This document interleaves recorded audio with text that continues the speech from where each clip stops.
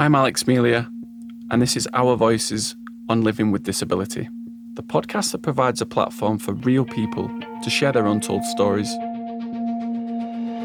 In this series, we hear stories of friendship, freedom, and changing perceptions. If these episodes resonate with you, spread the love and share them with a friend. Let's get into today's episode.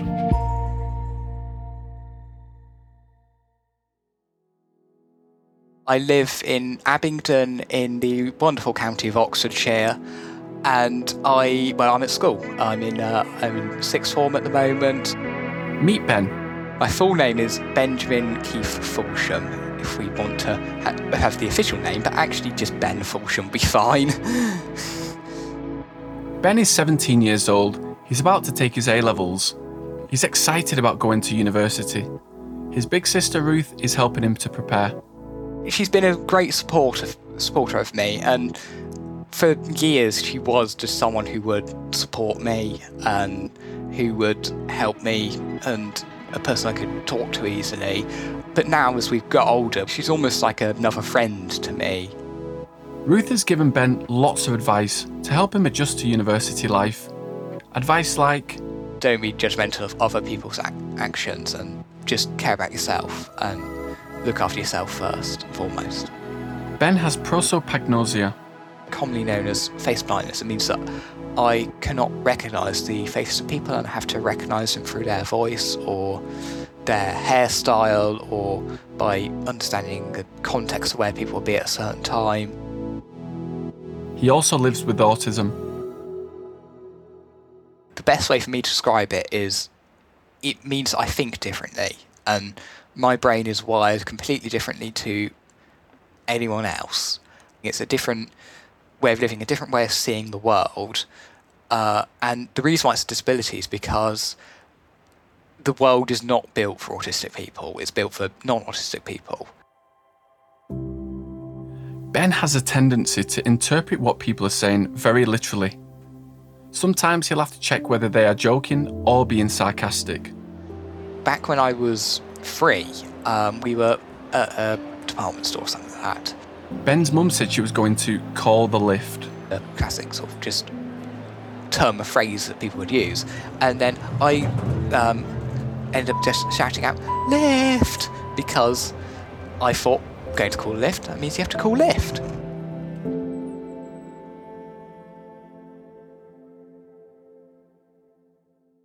Ben is really good at staying organised.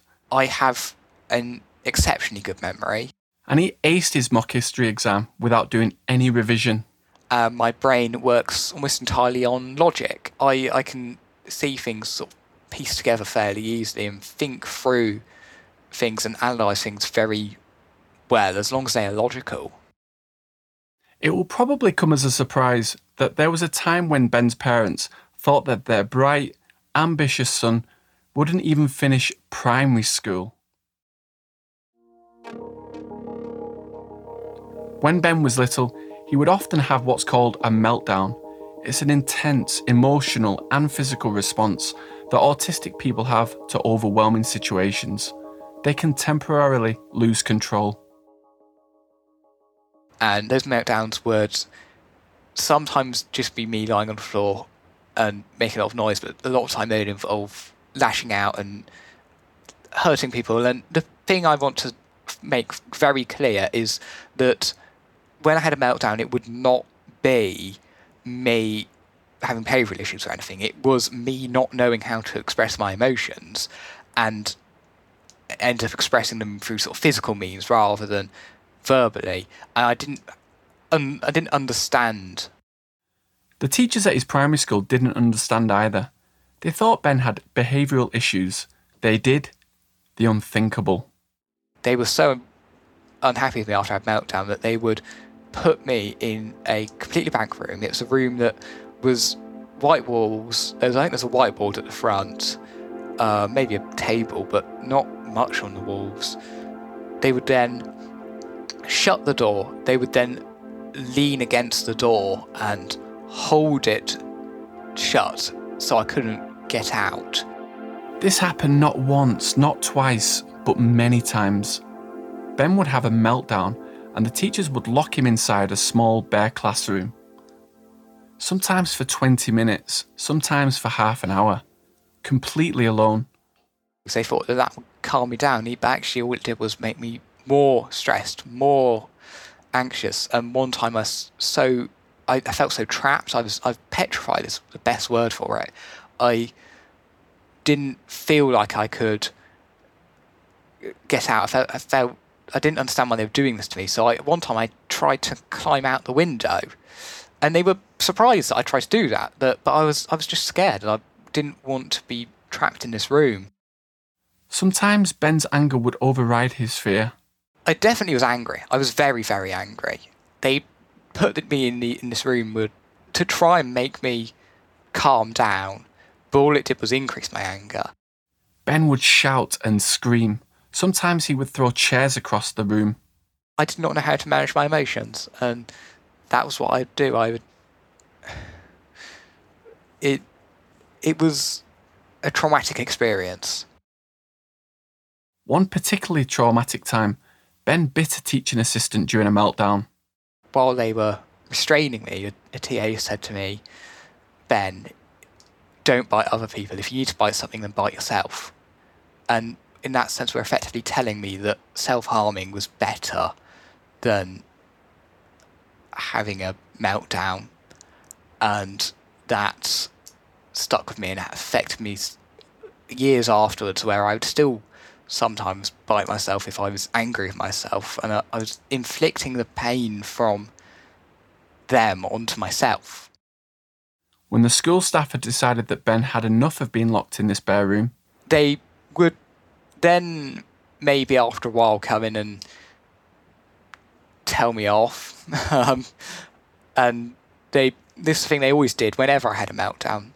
I'd always be told off as it's my fault. It's nothing of a what should we do next time to cope with it. It was always being told off.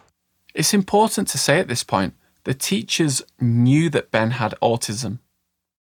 I'd been diagnosed back when I was 4. They knew that I was autistic, and they probably, if they would have asked someone who's autistic, they probably would know that what I was experiencing was just an off-working of having autism and something that you just need to learn strategies to cope with. But they saw it as behavioural issues, and that I effectively needed to be punished, and that's why I ended up being excluded so many times. I was excluded countless times. Imagine it, an 8-year-old kid being trapped in a room and then excluded from school because he needed help coping with his emotions and the school didn't know how. My parents have since told me that they did not think I'd actually reach the end of primary school. They thought that I'd be permanently excluded before that. Thankfully, things did change. For most of his teenage years, Ben was able to go to a special educational needs school known as SEN. Whenever I had a disagreement or a falling out or a meltdown or anything, they would work tirelessly to get me to understand and to go back over. And one of the things that Ben needed support with was reading comprehension. And you wouldn't think of this, but reading comprehension is actually really difficult for autistic people because the questions are worded in such a way that it's very hard to understand them. Such as a question saying, in this text, what is the author thinking? I thought, well, I don't know what the author's thinking. Is the author thinking what they're going to have for lunch? I actually did say that a few times. His teachers would sit down with Ben and go over practice SATs papers. And would say, look out for the unautistic friendly questions. He called it unautistically friendly questions. And then would say, okay, this is how we approach it. We say, well, what do they want you to answer? And it was through that I actually realised that that school was there to help me. And school first of all, they understood me and accepted me for who I was. And then they thought, then what they wanted to do was to actually help shape me, and this was academically. And they also helped socially, and in the sense that if I ever had a meltdown, they would not only help me calm down, but then afterwards they would talk over with me what went wrong and then what could be better next time. They did nothing to punish me or anything. Ben was never excluded from this school. The staff took the time to help him understand his own emotions. Autistic people actually sometimes struggle to associate the punishment with whatever the reason for punishing them is. And as well, it's not a great way for developing. Punishment is not a great way for development. So instead it was all constructive and being sitting down and working out what had gone wrong and then finding a solution, finding strategies to cope. And that was such an amazing experience to go through all of that, and I've come out the end of as a much better rounded individual. One of Ben's favourite teachers at the school was Mr. Bishop. He wore glasses and a fleece jacket. He would make cheesy jokes that Ben rolled his eyes at, but kinda secretly loved.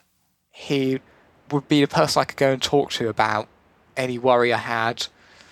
He had this amazing ability to calm people down and could calm me down very in such a good way, but also never really told people off. Even if he told people off, it was always in a very constructive way, and he didn't shout or anything. I cannot imagine where I'd be without being in special school.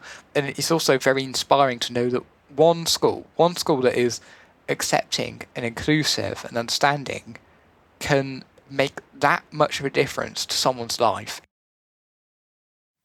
When it was time for Ben to go to sixth form college to study for his A-levels, he knew that he was ready to join a mainstream school.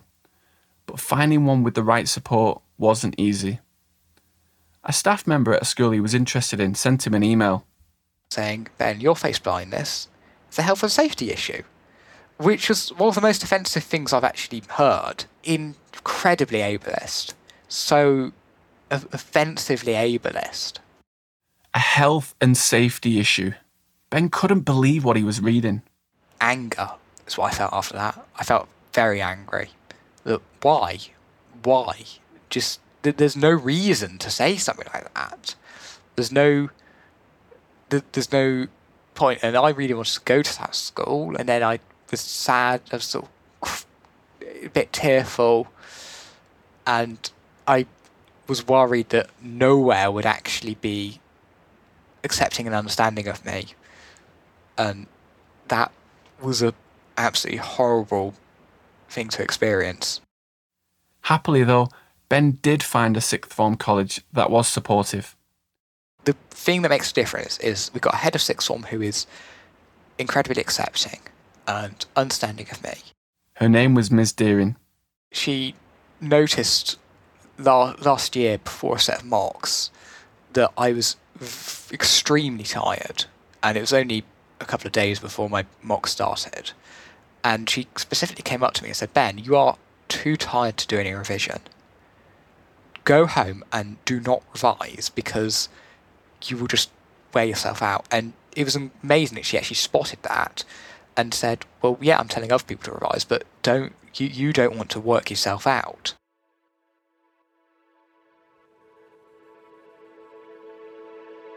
In 2019, Ben took his interest in politics to the next level and joined the Liberal Democrats. He's especially involved in the Young Liberals, which is the youth wing of the party. It was during 2021 that I was talking to a friend of mine who's also in the party, and we realised that no major political organisation has a policy on special needs education. Ben took matters into his own hands. Over the next 6 months, he wrote the Young Liberals policy on special needs education. He submitted it to be considered at the party's national conference.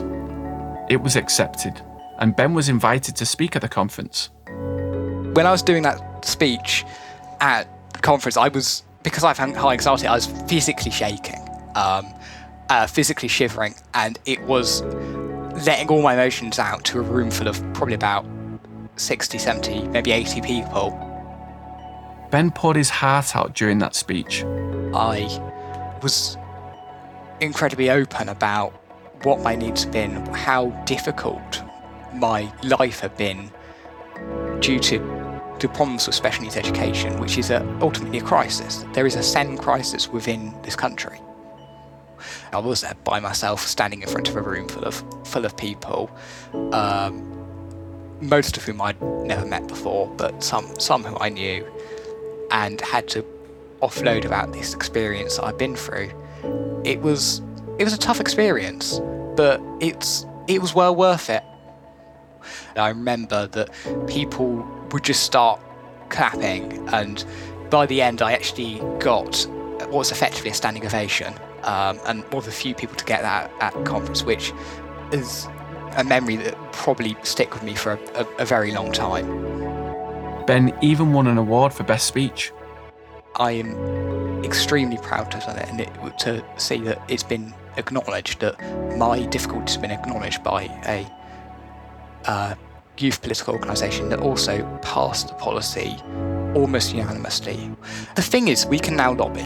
We can effectively call for change, and also campaigning on it, and calling for the government to make change about special needs education. It's also hopefully a vessel we can use to raise awareness about special needs education, and call on our elected representatives to acknowledge the SEND crisis and make a difference. Hopefully people won't have to go through what I've been through in future.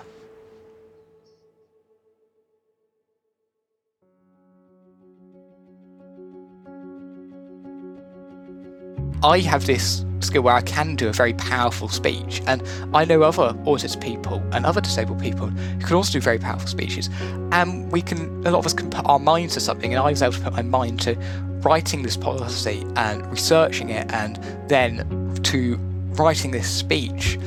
And I just wanted to say that actually we can do stuff, we can make a difference, and in this as well, if we get the right support both in education and in society, we can make a massive difference.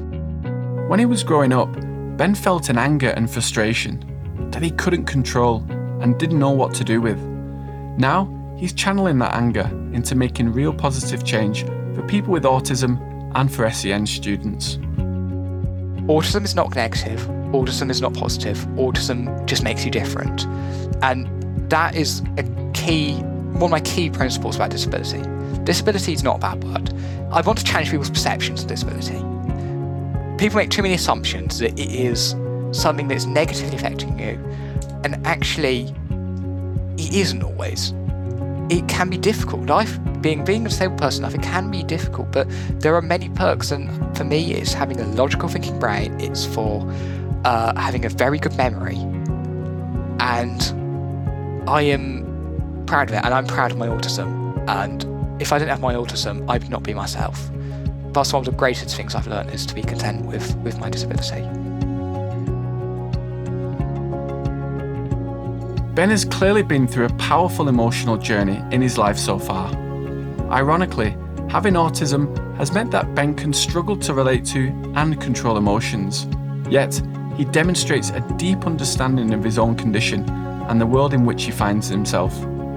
As Ben says, the challenges with being autistic mainly stem from the fact that the world is set up for those who do not have autism. The onus is always on those who are different to find ways of adapting. Ben's campaigning has started early and is crucial in a time when key services have suffered significant funding cuts. And we cannot allow people to be neglected, as it isn't accommodating for differences that lead to marginalisation.